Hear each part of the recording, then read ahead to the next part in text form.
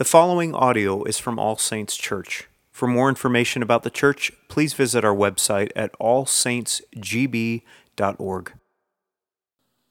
Our New Testament reading comes to us from James chapter 1. Blessed is the man who remains steadfast under trial. For when he has stood the test, he will receive the crown of life, which God has promised to those who love him. Let no one say when he is tempted, I'm being tempted by God. For God cannot be tempted with evil, and he himself tempts no one.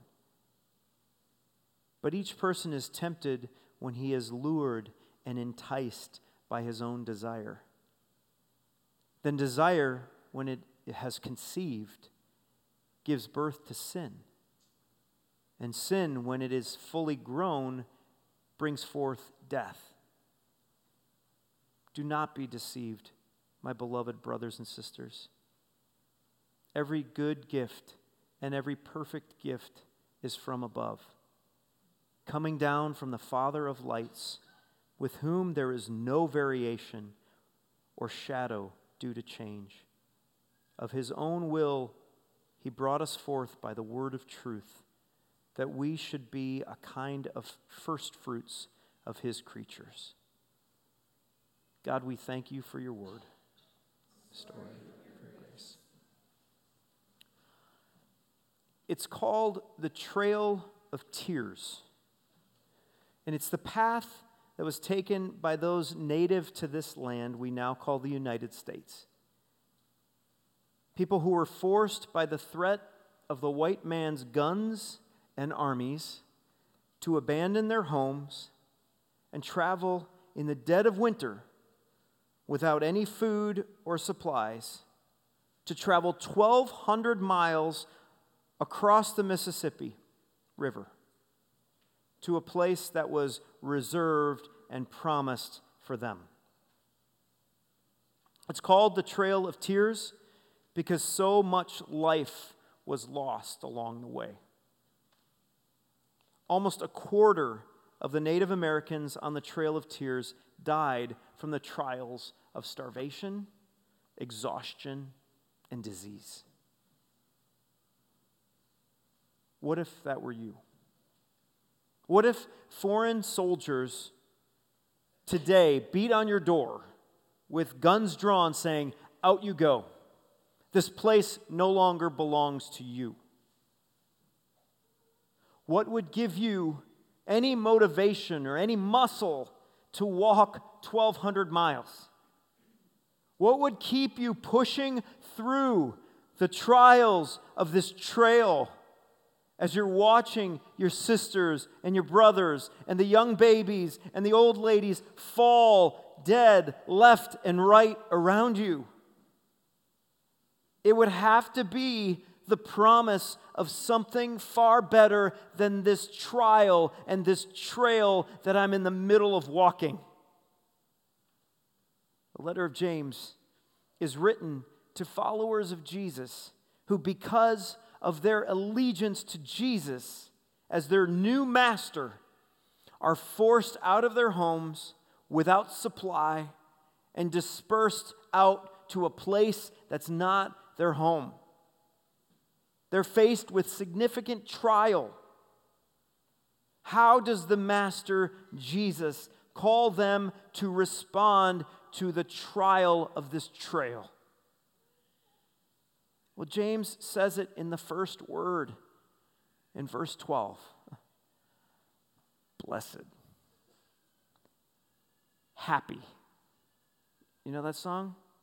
I'm so happy, clap along if you feel like happiness is for you. That's how James says to respond.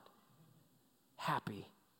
Verse 12, blessed, happy is the man who remains steadfast on this trail. Happy is the man who remains steadfast under trial. What in the world are you talking about, James?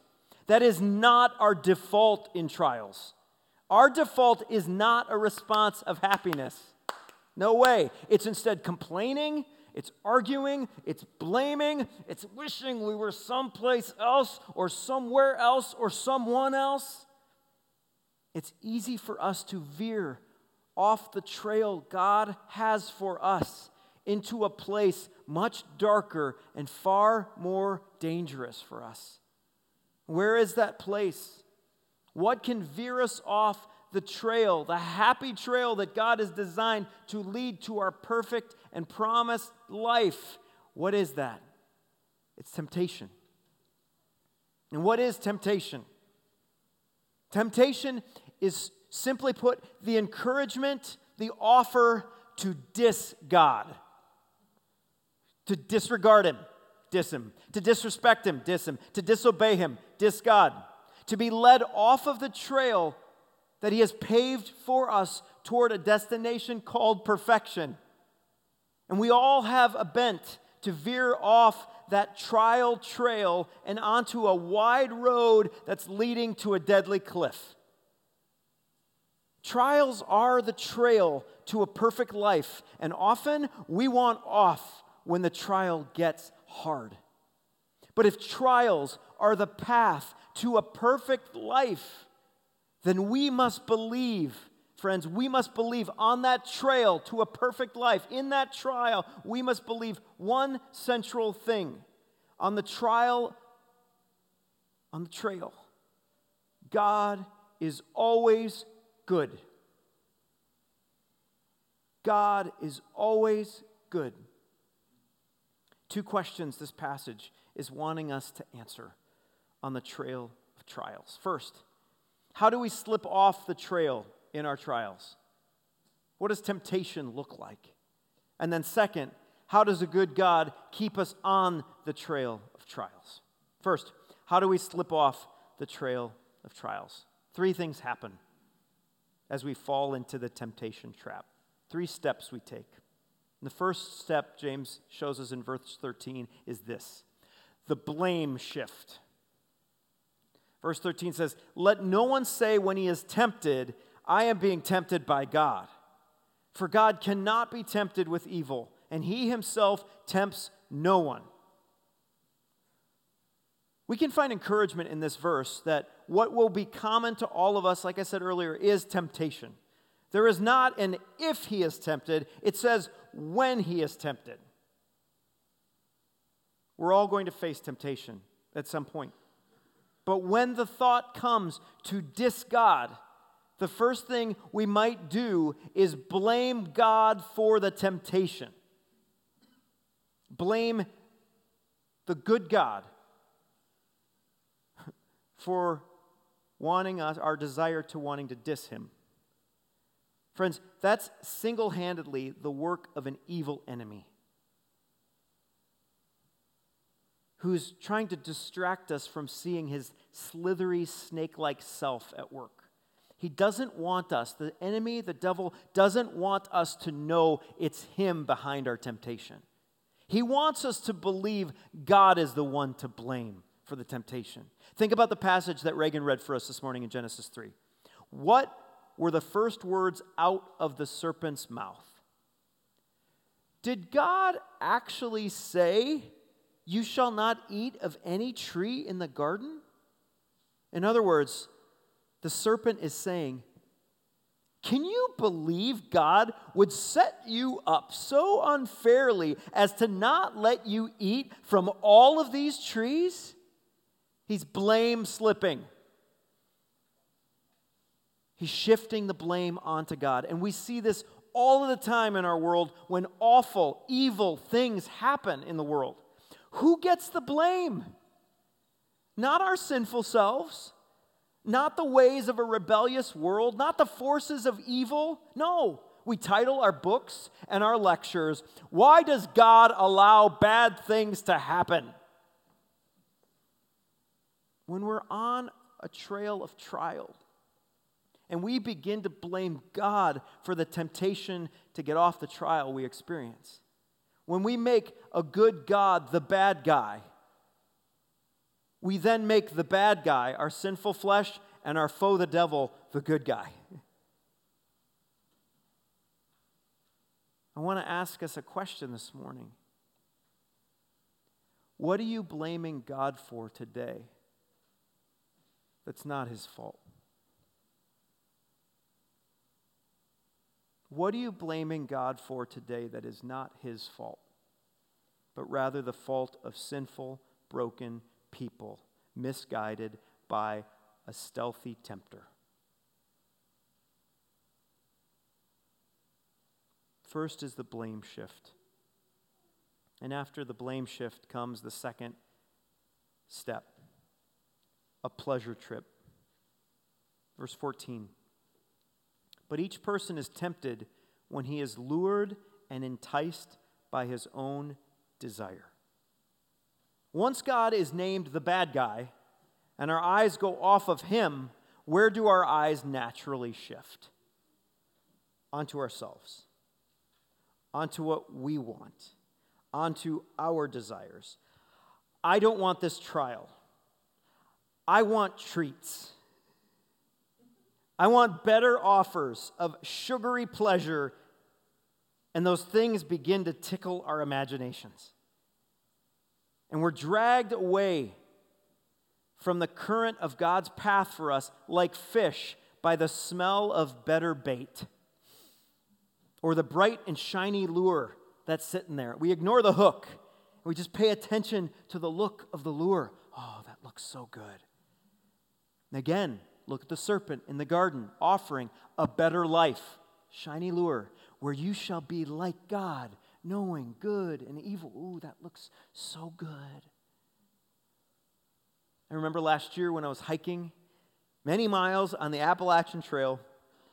If you know the trail, you know there's something called trail magic.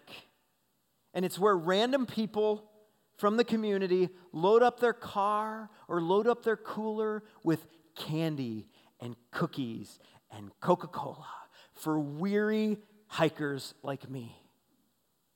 And as I'm eating protein-rich, carb-loaded, dehydrated food, as my feet are blistered from wet boots on the trail, as my back is sore from carrying my gear, suddenly better offers are in my head.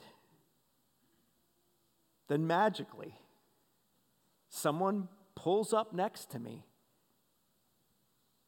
in a van, opens up the back of her van and says, "Help yourself."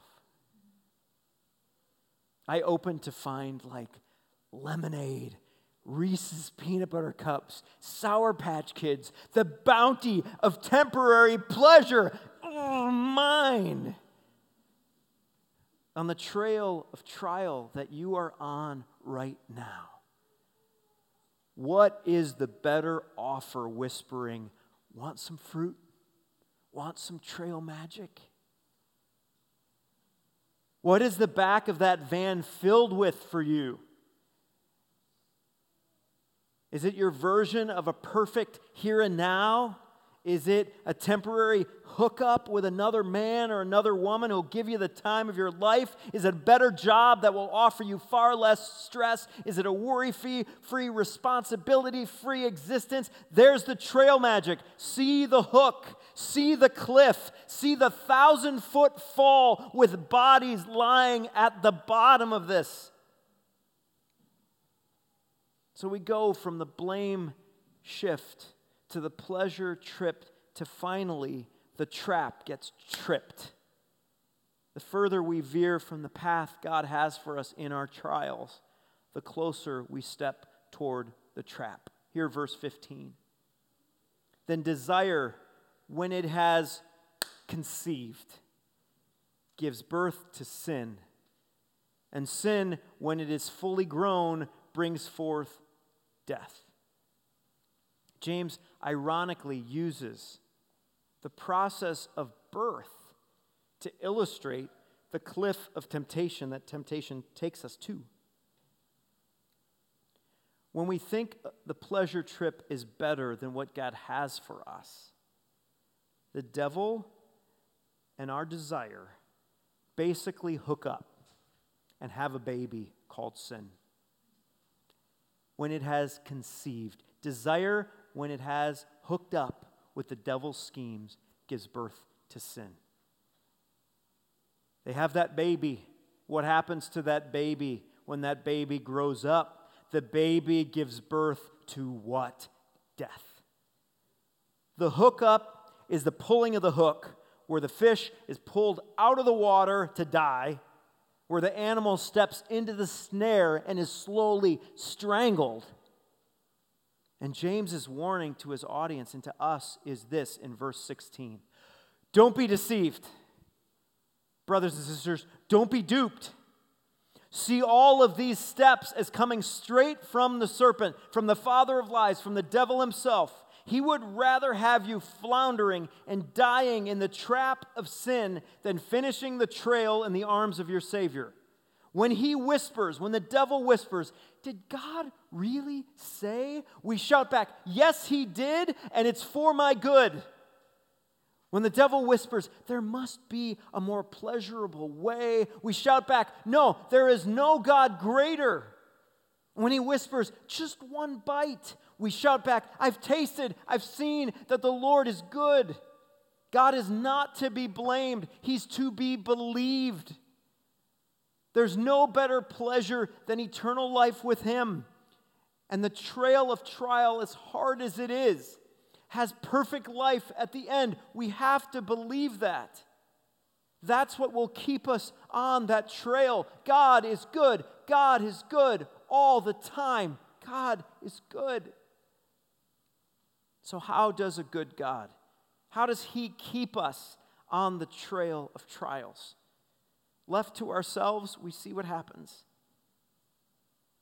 But entrusted to him, we see what happens. How does he keep us on the trail? 3 ways. He lights our path, the Father does. The Son releases our trap. And the Spirit delivers us back. All of this is the hope of a new creation. First, the Father lights our path. Look at verse 17. Every good gift and every perfect gift is from above, coming down from the Father of lights, with whom there is no variation or shadow due to change. The picture here that James is giving us is one of contrast. Compare God with all of the lights that you know to be in the sky. Sun, moon, stars. Compare him with that. Okay, so we got to remember this is written to an original audience that did not have electricity. We don't understand this anymore. Unless you go camping, maybe. Because something like nighttime, when trials really kick in, something like nighttime was variable. It involved shifting of shadows. For some of the month, right, the moon is really bright. You can see the trail clearly. But other times of the month, it's dimmed and even gone. Trials are very much like that, right? Some nights, they're manageable. And other nights, they feel very dark and ominous when the path forward seems completely unrecognizable. Well, James describes the Father like the noonday sun, the Father of lights, ready to provide what we need in the dark when we need it. The verb in there, coming from above, coming down from above, is a present active participle, which means it's continuously giving these good portions like food and gifts like flashlights. Your word is a lamp unto my feet and a light to my path. When I'm in a trial, I sometimes want to believe that the darkness growing around me is a sign that God has left me. Isn't it amazing how the darkness of 2 a.m. can affect your faith? Circumstances, dark surroundings are messing with my belief. But if I believe that the Father's goodness shines no less brighter at 2 a.m. than he does on the morning of his resurrection, then I must walk in the light of his day as he is in the light of my night. The Father lights our path continually. And as he lights our path, the Son releases our trap. Verse 18, of the Father's own will, he brought us forth. He's using the same verb to describe a birth. He birthed us by the word of truth. The word of truth, it's code for the gospel.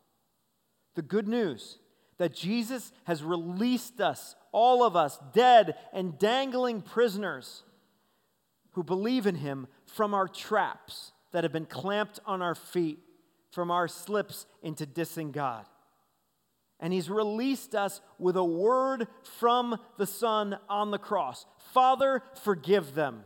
We have been delivered from the punishment of sin through him taking on the snare and the punishment himself. We have been delivered to the paradise that God has given to us through his resurrection. Jesus' trial, friends, was the ultimate trial that paved the trail for our trials to a perfect life. No one could ever have believed that the trial of a cross could ever be good. But what man intends for evil, God always uses for good. As you're on the trail of your various trials, I want to encourage you to hear the word of truth. As hard as this trial is, it will never kill you. As bad as you think this journey is right now, the destination is better than you can even imagine. And for those who have fallen off of the cliff of temptation this week, where you've given in to the blame shift, you've taken a ride on the pleasure trip, and the trap has snapped on your ankle or your neck. Friends, Christ's word over you, his banner over you, still reads, loved.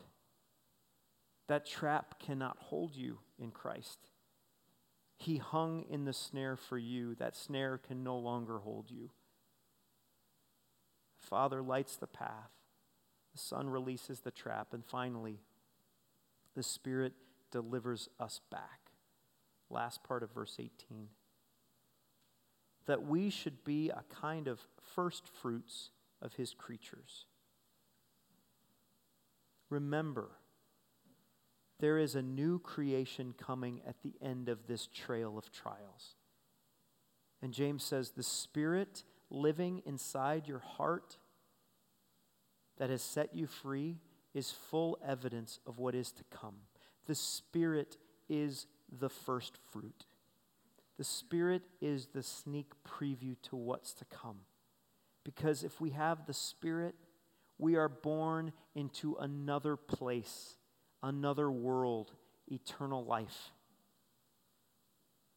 where we, as verse 12 says, will receive the crown of life which God has promised to those who love him. It's not a royal crown, probably, that James is talking about. This is a victory wreath that's given to runners who have finished the hard-run race in the Spirit's strength. God is good all the time. All the time, God is good. When we're on this trail of trials, believing, God is good all the time. All the time, God is good. When all you see is trial after trial, in situations in which you are only seeing the trial or the trail, let the Father's finish line be lit up. God is good all the time.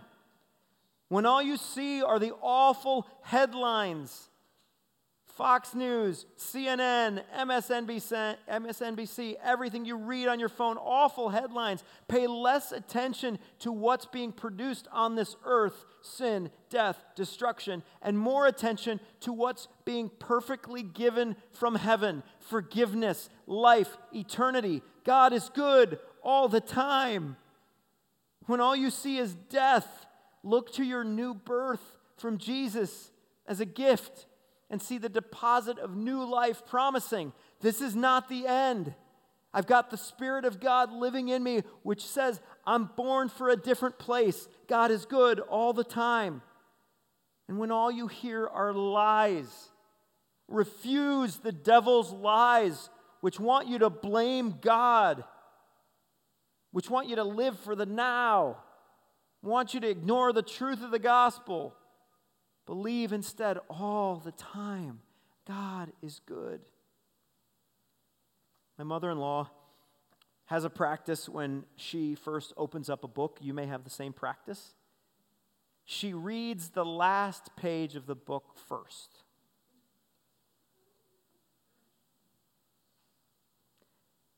As we walk life's trail of trials, we have to read the last page first. Because what's at the end? The glorious goodness of God. Otherwise, we will slip. And I want to read some of those last words from Revelation, written to a church. Say this: do not fear what you're about to suffer. Behold, the devil is about to throw some of you into prison, that you may be tested. And for 10 days you will have tribulation or trial. Be faithful, Jesus says. Be faithful. Which means, again, refusing the lies of the blame shift and the pleasure trip, believing that God is good as the Father who lights my path, the Son who's released my trap, and the Spirit who's going to deliver me back home. Be faithful, it says, unto death, and I will give you the crown of life. The trail of these trials, Jesus promises, leads to a perfect life where he welcomes his freed children home forever. Believe on this trail of trials all the time. God is good. Let's pray. Father in heaven, some of us are in the midst of trials that feel very heavy and feel very real and tangible. And some of us, you're giving us this passage to prepare us for trials. But Father, help us all to remember, wherever we are on these trails, that there's a perfect and glorious end. The kingdom of God, fully realized. A crown awaiting us. When we want to give up, when we want to blame you, when we want to give in to temporary fixes that make us feel a little better, we pray, Father, that you would help fix our eyes on our perfect end, a good and glorious God. And Father, as we have our eyes set on him in these trials and on this trail, may the world around us see that our feet are not trapped, that our neck is not tied, that we're free to live. And may you use our lives and our words to communicate to the world that Jesus is the one who set us free. I pray this all in his name. Amen.